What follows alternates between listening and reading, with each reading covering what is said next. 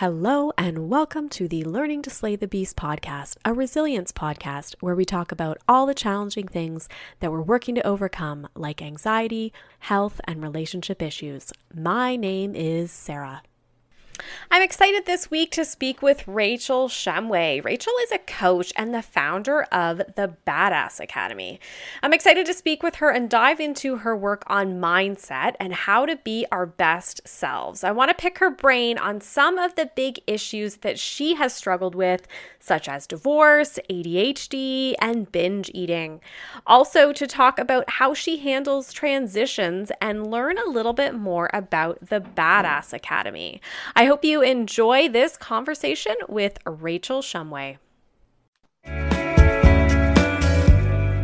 Do you love the Learning to Slay the Beast podcast? Well, first of all, thank you so much. Second of all, if you love the podcast and you want more and more to keep coming, I would love your support through Ko-fi.com. Ko-fi.com is a way that you can put a little money towards your favorite podcast.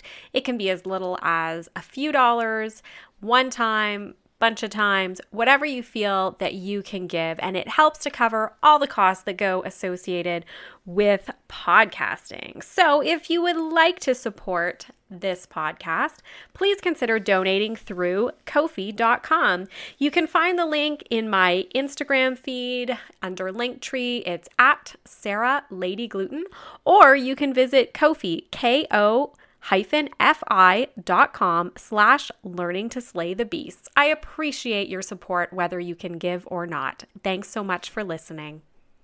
So welcome, Rachel, to the podcast. I'm happy to connect with you today. Hello, happy to be here. Great. So why don't we start with you providing a bit about your background and then how you got into coaching? Yeah, for sure. I mean, I'll try and keep it short. I feel like my whole life story has kind of led up to being this person that is very well positioned to help people because I've gone through a lot of crazy life experiences. So I got married when I was 19. I was married for 5.5 years. I got divorced. I checked that box. I lived across the world in China for 3 years. I checked that box living abroad. So by the time that I turned 26, I had visited 12 countries, been married and divorced, had a lot of health issues, like with sleep and with food and with fitness, and navigated a faith crisis and done all of these kinds of crazy things. And then I also have a background in psychology. That's what I studied in university. I studied exercise and wellness and did a minor in psychology. So I was kind of into the personal training and the fitness field at that time. And then when I moved to China, switched a little bit more into education and teaching and workshopping and things like that. So when COVID hit last year, I had kind of been thinking about like starting a business and going into coaching a little bit, was talking pretty heavily about getting certified. And then when COVID hit, it was kind of like the world shut down. I was living in China at the time. Oh, wow. And so, yeah, it was like, what are my options here? I can stay here and like work illegally. I can stay here and like study Chinese online. Both of those options seemed absolutely like a bad idea. So I decided to get certified, and then I started teaching workshops on different soft skills and helping people like kind of keep their bearings during COVID in the beginning. And I was like, you know what? I really do love this. And at that time was kind of when all of the pieces of my life started to come together. I was like, oh, perfect. Here's a career that I can make work with my random bits of information and my teaching skills, and like have a business and also be able to help people have really good mental health at the same time. Yeah, no, absolutely. That sounds like kind of where you were headed, but you just didn't know yet. Yes. And so you moved back to the US then? Yeah, I moved back about 3 weeks ago. What is it now? Almost October. So yeah, I've been back about 3 weeks and it is beautiful. Life is so easy here in comparison to China. Oh, wow. So you are right in that fresh newness transition phase. Absolutely. One thing I wanted to touch on is you had mentioned previously, like that you had struggled with ADHD until you really discovered that it's your superpower. And so I guess I just wanted to dig into a lot of the people that are listening may have children with ADHD or may have it themselves, and just kind of how it's impacted your life. And then if there's any advice that you can have for listeners in terms of how to make it their superpower. Yeah, absolutely. So, I mean, the first thing I think to understand with ADHD is it's not a brain programming flaw, it's a different kind of wiring. We, people with ADHD, do super, super well in things that we find interesting. Hmm. So, for example, something that I'm learning about right now is trauma. And I can read books for hours and hours and hours on the roots of trauma, the effects, the indicators, the healing, and just be completely absorbed in this because right now my brain finds this interesting. Mm-hmm. When I was growing up and when I was in the classroom, my teacher was, talking about history or something, and I knew that I should pay attention. I knew that, I was going to make the teacher angry if I didn't, but my brain was just like, yeah, we know it's important. Like, we should kind of do what the teacher says, but I just don't care. That's like what the brain kind of says in the background. And so forcing myself into that, where most people are kind of able to gently coax themselves, if you will, into focusing and listening to something that the brain doesn't find interesting. ADHD brains are like, yeah, no, we just don't really care. So that's where the problem normally comes in, quote unquote, is if you're in a classroom setting and you have to listen and you have to, be engaged, that's when like the fidgeting starts because your brain and your body are literally like fighting with themselves. It's like, this is so boring. We don't want to be doing this. So learning to first recognize that, it's not a lack of attention. It is an ability to hyper focus on the things that we find interesting. And the brain just doesn't really care about other things. So learning how to use that as a superpower is step one, identifying what things are interesting. And the way that you know that it's interesting is literally like, it's like your brain lights up. And it's like, oh, I want to learn about that. Okay, let's go. And from an outside perspective to somebody that does not have an ADHD brain, it seems super scattered all over the place. Let's do this, let's do this, let's do this. But from the inside, it's really picking up little bits of information here and there. And then the brain is, it's like you're marinating chicken, right? Like you put in a little bit of salt, a little bit of pepper, a little bit of paprika, and then you just let the chicken marinate and out pops this incredibly deliciously flavored chicken. So in the ideal world, it's like we're picking up little bits and pieces of information here and there and letting it marinate and then presenting the information, presenting the idea in a whole new process, a whole new way of doing things that people wouldn't normally think of because our brains make different connections in very new and exciting ways. So in learning to use this as a superpower, I would offer, right? Choose something that is interesting and allow yourself to trust that there is a direction, there is a method to the madness, if you will, and allowing yourself to be different, because from that is really the only way that you're going to be able to learn what does work, how you focus, how you structure your time, how you manage your energy, by just really taking off all of the expectations that we should learn in A, B, or C way, because it just doesn't work for us.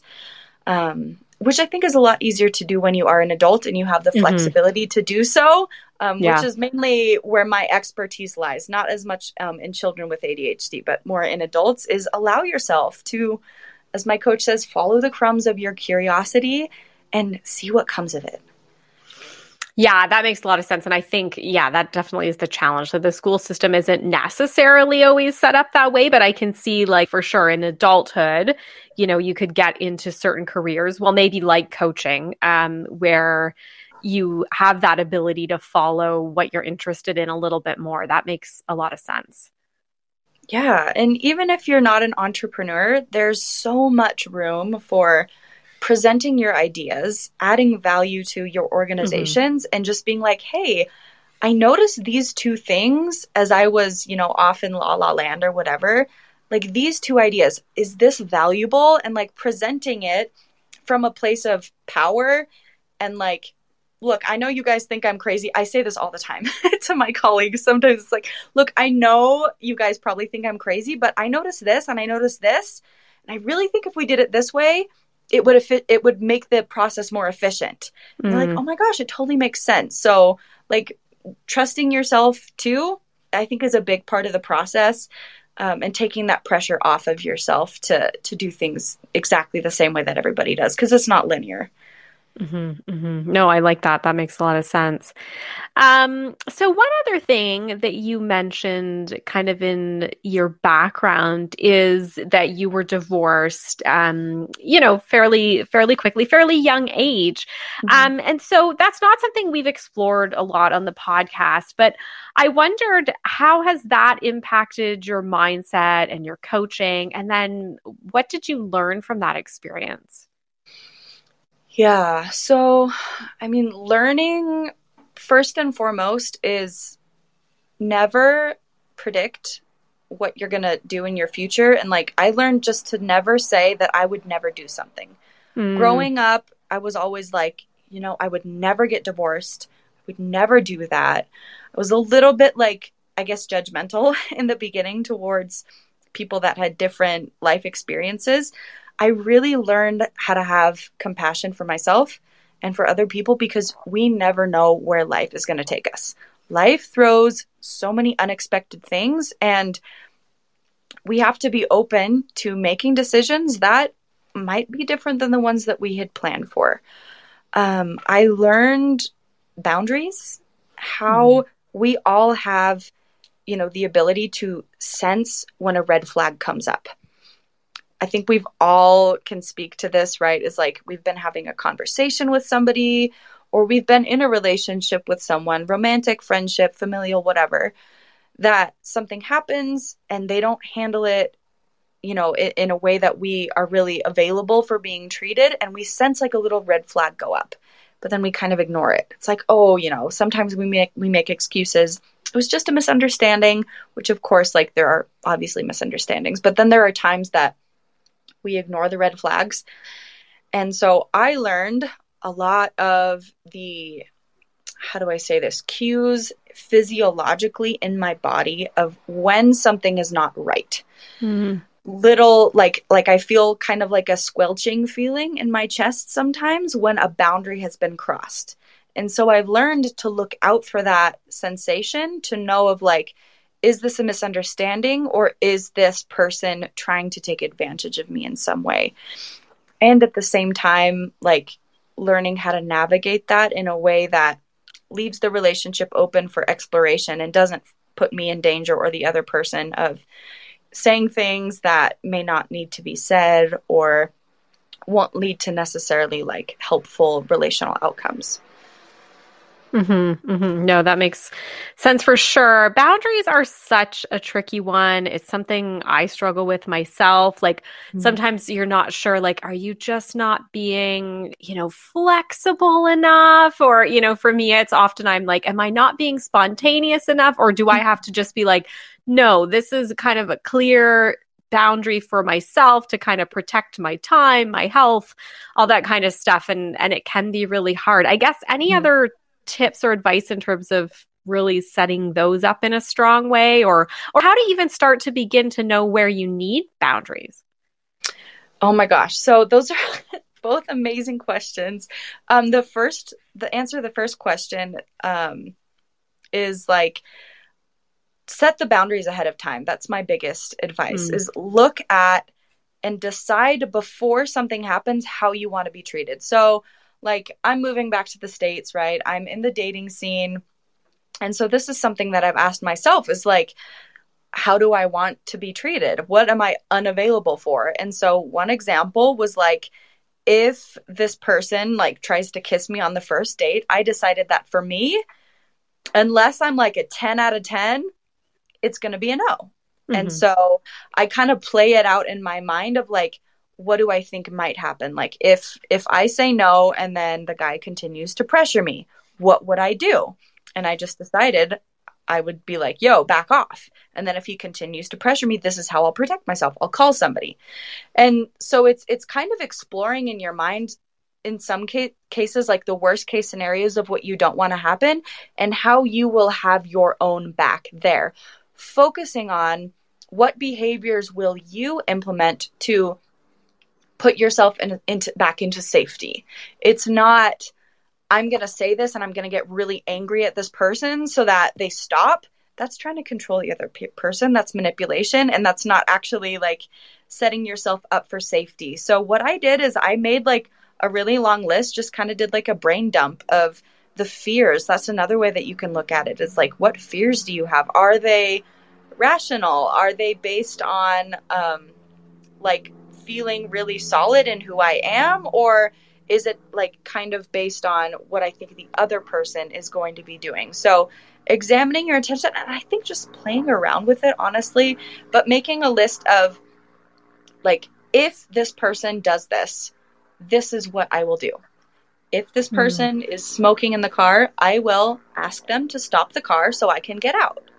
Like if somebody punches you in the face, you'll call the police. That's a pretty clear boundary, right? So kind of exploring it in more nuanced ways and asking yourself, where are the places that I normally say yes when I really mean to say no? And to answer like that question of how do you know what boundaries need to be set is, how do I feel like I'm not really showing up in full authenticity to who I am and what I desire? What would it look like if I was willing to, you know, maybe disappoint somebody so that I could say yes to myself? I don't know if you're familiar with Glennon Doyle's work at all, but she basically has this quote of like, disappoint as many people as possible, because when you say yes to somebody to avoid disappointing them, ultimately you're disappointing yourself. And then you're showing up in this relationship where you're not really being your authentic self. You're kind of resenting the other person for quote unquote making you do something.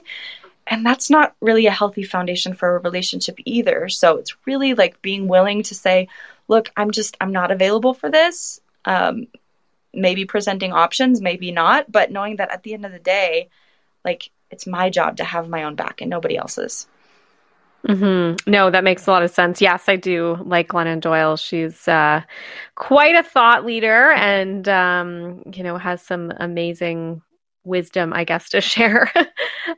So yeah, that makes a lot of sense. I think, it can be so tricky and nuanced, but I like the scenario idea to try to break it down. Like, okay, I know this is not where I want to end up. So, here's the kind of some instances that I could do things differently or something like that.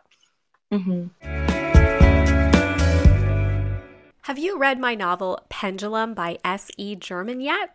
If not, what are you waiting for? And if you have, I would love to hear from you. If you don't know about Pendulum, it's a heartwarming story about a young boy who starts to experience neuropsychiatric symptoms after an infection.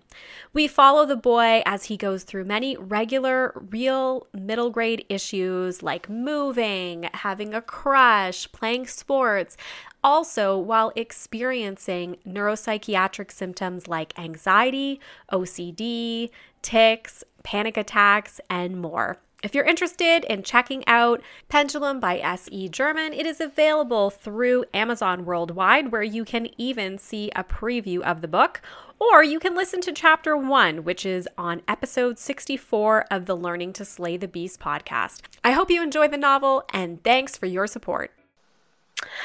So then you also mention on your website that you've struggled in the past with binge eating, and it's one of the most challenging things that you've dealt with. And I've really struggled with that as well.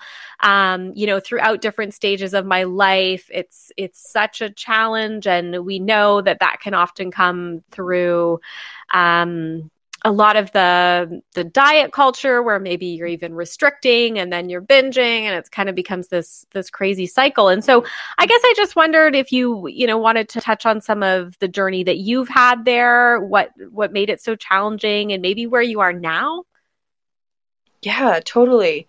And I'll start out by saying too, is like every person's journey is so different and so varied. And the root causes of, the first time that we binge vary so much for person to person. I remember, reading books and listening to podcasts, trying to understand, like, where is this coming from? And for some people, it was rooted in a trauma as a defense mechanism. For some people, you start with dieting and then it leads to binging. So with that in mind, for those listeners that are struggling with this, notice that there's no, it's a puzzle for every single one of us.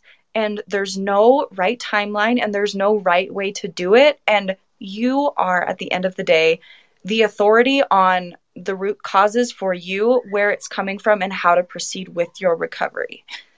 And it's useful to hear other people's stories, but to compare and shame based on someone else's journey is not useful. And please don't do that.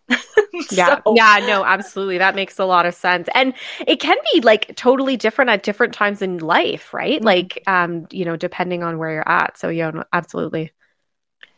Totally. So for me, where it started is I was an emotional eater. I started when I was very young, and all the way through university. The first time I really, really binged was when I was living in China. I was with my ex-husband, and the marriage was very tumultuous is the word that comes to mind. And I just remember feeling so trapped in that relationship. He walked out of the house one day, and the thought came into my mind is if I eat all of his special candy that he brought from the US, it's going to really piss him off. So I'm going to do that.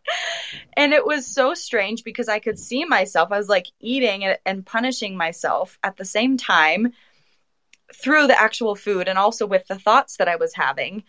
And I didn't feel any better after, but it numbed the helplessness that I felt in that moment. So it kind of started from there and then became a coping mechanism at some point, because what I learned later on is that the only reason why we binge, and this is a philosophy that I ascribe to 100%, there are no exceptions to this rule ever.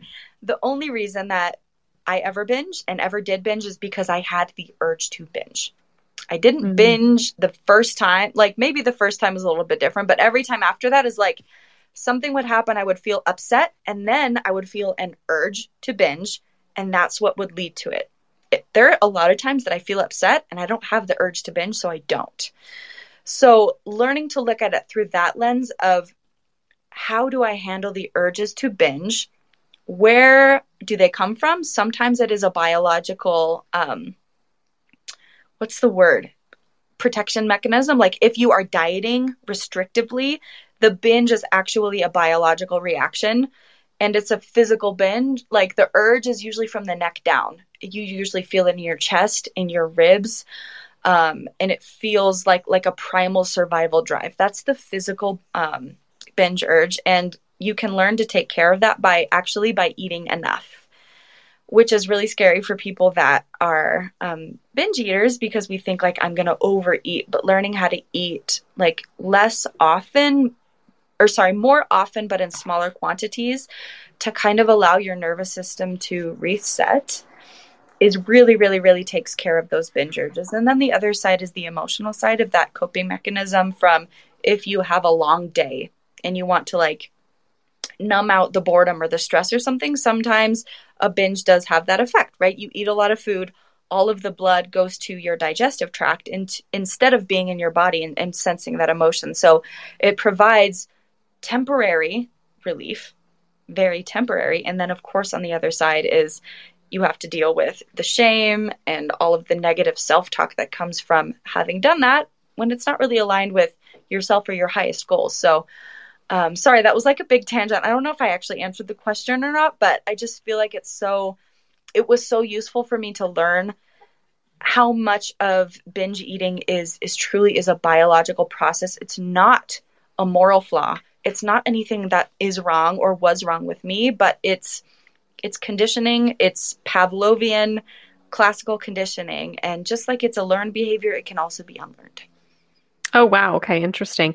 And is this something that you dig into in your coaching business? I do, yeah. I'm able to work with a lot of different clients. Some of them come to me for binge eating. And that was kind of where I started out, was really focusing on that process. But I've branched out into emotional health a little bit more. But for sure, with people that want to do weight loss, always binging ends up coming up. So,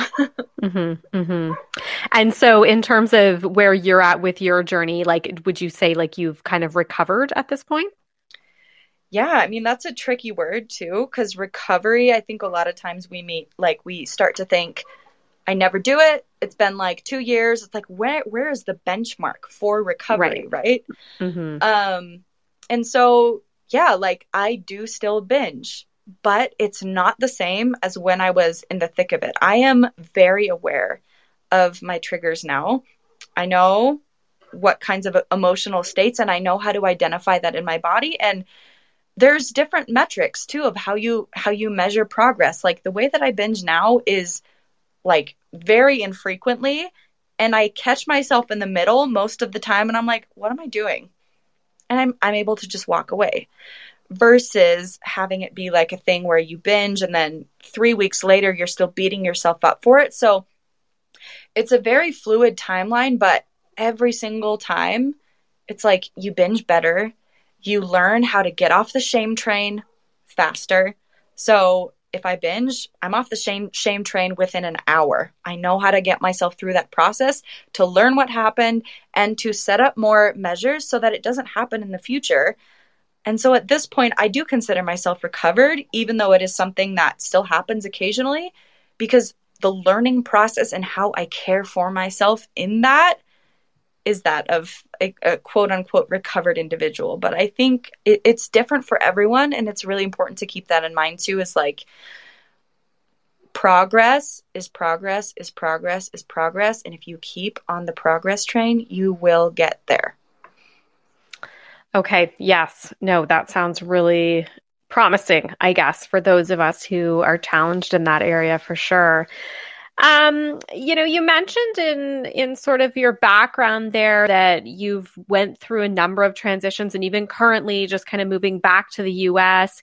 And I guess I'm thinking about the divorce, your, separation, and many of us go through transitions like this, whether it's divorce, whether it's becoming a parent, moving, maybe a death, changing careers. So I wondered if you have any advice that you've learned through these transitions, in order to help people to move forward successfully. Yeah, for sure. So, I mean, the first thing, right, is noticing what the transition is. Is it's coming to a decision first, right? So, take a divorce, for example. The first part of the transition is the pre-decision part of coming to decide, is this something that I'm going to do or not? And do I like my reasons? So if you decide, yes, I'm going to get a divorce, I find it really, really, really useful to not, obviously, don't make that decision in a moment. It's think it through, process it as much as you can. I mean, obviously, if you're in a physically dangerous situation, that's different. And get yourself to safety as needed. But I think most of the time when divorce happens, this is just an example. It's like you start thinking about it, and then years down the line is when you make that decision. So I consider that whole period a transitionary period. So noticing what the thoughts are, noticing what the fears are, and coming up with a plan for how you're going to deal with that. So for some people, it's like family, right? How am I going to handle this conversation with my family? Just come up with a plan. Because in that whole time, you're being very intentional. You're being a lot more aware and caring for yourself in the process. Now, once that decision is made, then you want to kind of plan ahead, anticipate the obstacles, know the things that you need to do. So, journaling, making lists of like different variables, things to do, things to handle, coming up with obstacles and strategies for how you're going to care for yourself during that process is really useful. And I think the number one thing overall is stay present. Mm. You can plan everything out.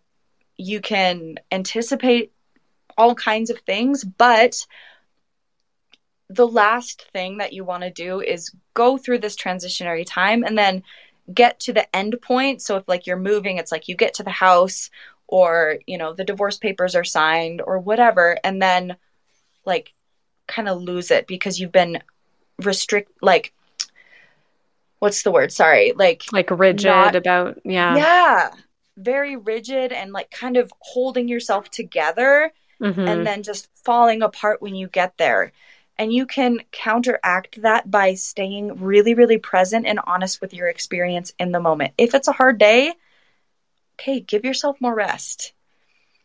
If you're moving, don't try to do it in a week's time. Give yourself a little bit more time to allow the day to day process of going about things be something that's doable and manageable, because it is a transition, and depending on what it is, it's going to be exciting at times, it's going to be fun at times, but for sure it's a roller coaster. So you want to be Mm-hmm. really present with yourself and your mind and your mental health and your body during that time, and always asking yourself and checking in, how do I feel right now, what do I need, and how can I proceed in a way that like serves the end goal and serves me. Okay, no. So getting a plan together, that seems like the key piece. Mm-hmm. And yeah, I'm just thinking too, like with COVID, I think people have had a lot of transitions. And so this could be really helpful in terms of, okay, you know, we've got to do something new again, or now we're back to this, and kind of having that plan. Mm-hmm. Yeah, and like even before COVID, things have always been uncertain in the Mm-hmm. world. I like to think of it that way. It's like, yeah, there's COVID, but it's not actually any more uncertain than it was before. There's just like a couple new uncertainties that we're having to learn how to navigate, which I find really empowering, because if we've made it this far with this degree of uncertainty, it means we're equipped to navigate this as well. It's just using the tools in different ways. Mm-hmm. Mm-hmm. Okay, that makes sense. So one of the other things I wanted to touch on was, I know that you founded the Badass Academy, which I totally love the name. I think it's really fun. And I'm sure you get a lot of people that are excited to join. So I wondered if you wanted to dig a little bit further into the coaching that you do in there. I noticed on the website it said there are 3 pillars. And I just thought maybe you could sort of explain a little bit more about the Badass Academy. Yeah, of course. So I work one-on-one with people that want to achieve a goal. So it's general life coaching, which means just like if you would go to a general surgeon to kind of like look at your pancreas, look at your spleen, look at the different areas of life, and then the surgeon will be like, okay, we could do this in this area, this in this area. It's a very holistic approach. So I do a similar thing with my clients. They have a goal. And then we look at different areas of their life and how their decision-making process is playing in to either help them or hinder them from achieving the goal. We look at their mindset, their emotional health, the things that they're doing and their habits on a day-to-day basis, and then the mindset and feelings and things that they would need to do on a day-to-day basis to actually achieve that goal.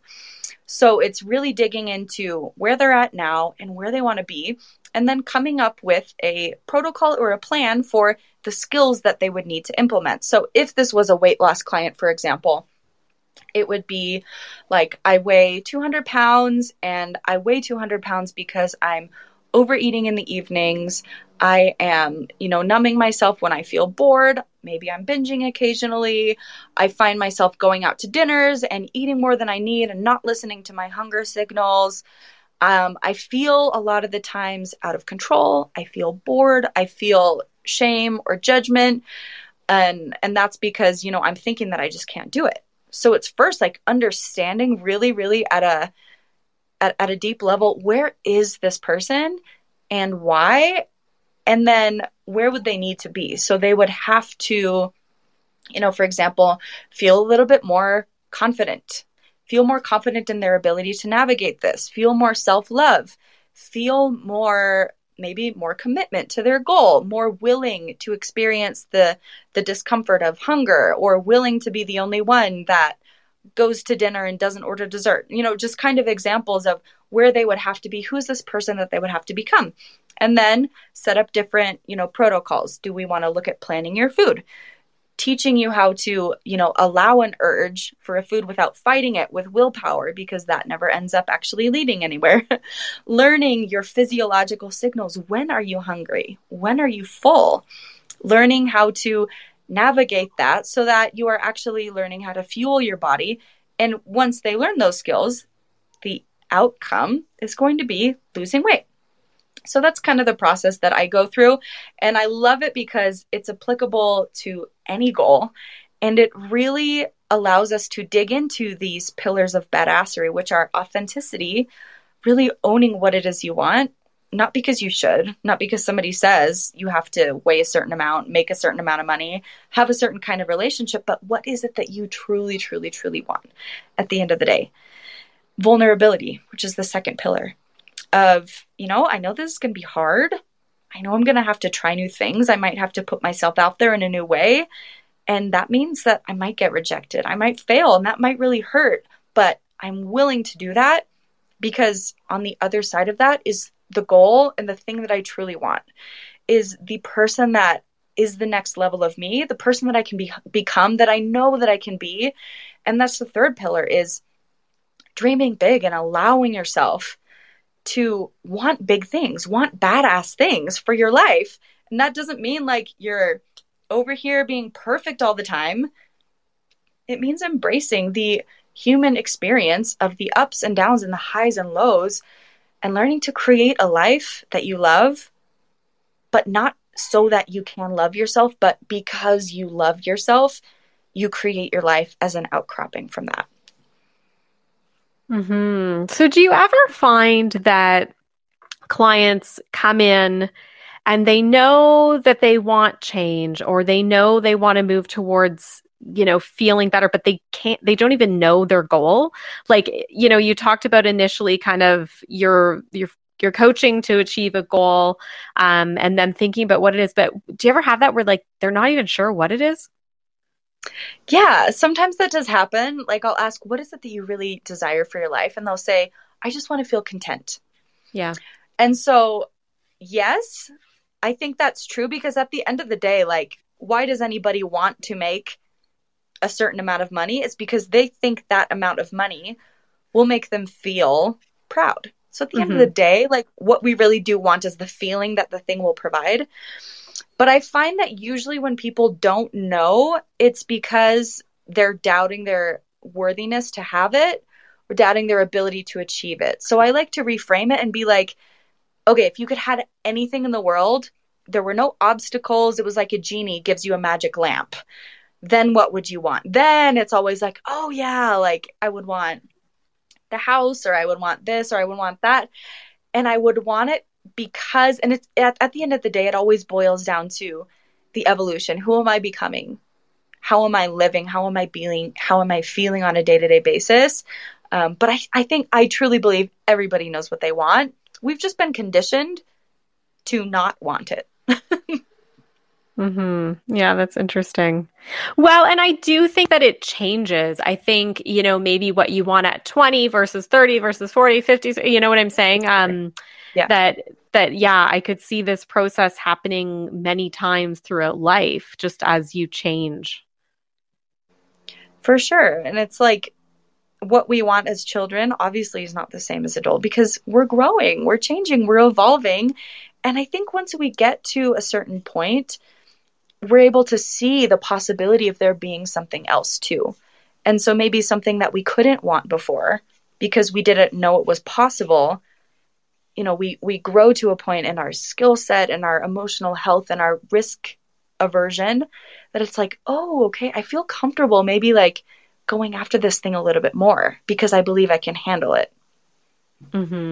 Yeah. And I think the flip side as well, where maybe you have went down a path and then you've seen sometimes what you don't want. And you're like, ooh, I thought that would be awesome. And now I know that that's not for me. Yep, so maybe not for me. Right. Because, we don't know what we don't know till we don't, till we know it. So, absolutely. Yeah, no, that sounds really good. So, before we wrap up, I wondered, is there anything like in terms of additional tools that you want to share with our listeners? Yeah, I mean, it's without like specific context, it's hard to generalize. My toolbox is, like I said, ADHD brain, so it's lots of bits and pieces here. But I would say at the end of the day, the most important thing is to remember that the way you feel right now is never, ever, ever, ever, ever caused by external circumstances. It's always caused by the way that you are viewing the thing. And I think that's the most empowering thing that I could leave your listeners with, is that we are always the shapers of our reality, and blaming and shaming ourselves or others or the circumstances is the first thing that happens to take us out of our power. And it happens all the time. That's how our brains have been conditioned. So there's space for compassion there. But stepping it back and always asking the question of, how might I see this differently? I wonder if it's true, if this thing that I'm believing is true or not. And what else might be true that feels a little bit better? That would be the number one kind of question to ask yourself when you're feeling a way that you don't want to feel or trapped in any way. It's just asking yourself, okay, how am I in control? And focusing on that, because what you focus on grows. Okay, so that's kind of like a mindset almost piece as well, right? Like looking at it kind of through that different lens. Okay, that makes a lot of sense. That sounds great. So I'm sure listeners are going to be excited to learn a little bit more about you. So if you can let us know the best ways to find you, either online, social media. Yeah, totally. So my Instagram is at the Badass Academy, one word, no periods. I also have a podcast that's called Not Your Basic Badass. You can find me on Spotify or Apple Podcasts, or at my website, thebadassacademy.com. There's a little link in there that they can book a chemistry call, which is a 1-hour session where we take a look at their goal and where they're at and where they want to go. That's how they can learn about me. And yeah, like DMs on Instagram are totally my jam. I love hearing about people's stories, and just wherever they're at in the world. It's fascinating for me. So that sounds great. Okay, I will be sure to put those in the show notes, and then people can click away to if they want to follow up and connect with you. Thank you so much, Rachel, for your time today. I think I learned definitely a lot, in terms of different skills and different ways to look at things. And thanks again. Absolutely. Thank you so much for having me. Are you looking for a way to satisfy your sweet tooth without the filler? Try Munk Pack. They make keto granola bars and keto seed and nut bars, as well as protein cookies. They come in plenty of flavors, like the almond butter cocoa chip keto granola bar and the caramel sea salt keto nut and seed bar. They're great tasting, they're plant-based, gluten-free, low sugar, non-GMO, and no sugar alcohols. You can just enjoy these freely. You can go ahead and visit Munk Pack. Munk is spelled MUNKPACK.com. And in order to get a special discount, you can use my discount code REALLIFE15, all one word, to get 15% off your order. Visit monkpack.com today to try all of these amazing low sugar products. Thank you so much to Rachel Shumway for her candid conversation. We talked about so many things that she was so open about, like her challenge with binge eating, as well as all of the transitions that she's went through. And I really appreciate her advice on how to navigate these types of situations and really how to be our best selves. If you're looking to find out more information about Rachel, she can be found on Instagram at the Badass Academy. She can be found on the Not Your Basic Badass podcast, as well as her website, thebadassacademy.com.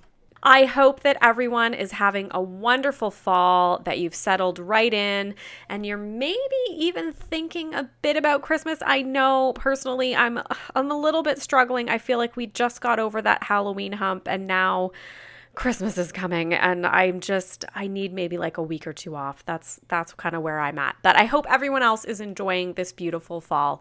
Have a great week. Thank you for listening to the Learning to Slay the Beast podcast. Please keep in mind, this podcast is not intended to be medical or professional advice. If you'd like to hear more from me, you can follow me on social media, Instagram and TikTok at Sarah Lady Gluten, or Facebook, Sarah_gluten-free lady. You can also visit my website, which includes author information, speaking information, and more info on the podcast at www.se-german.com. If you like the podcast, please feel free to review the podcast on your favorite platform and also subscribe because it means that it will show up for you every week on your favorite podcast platform. Also, we've just started to have the ability to support the podcast. You can find this link in my Instagram bio or visit Ko-fi, ko-fi.com/learning to slay the beasts. Thanks again for listening and have a great week.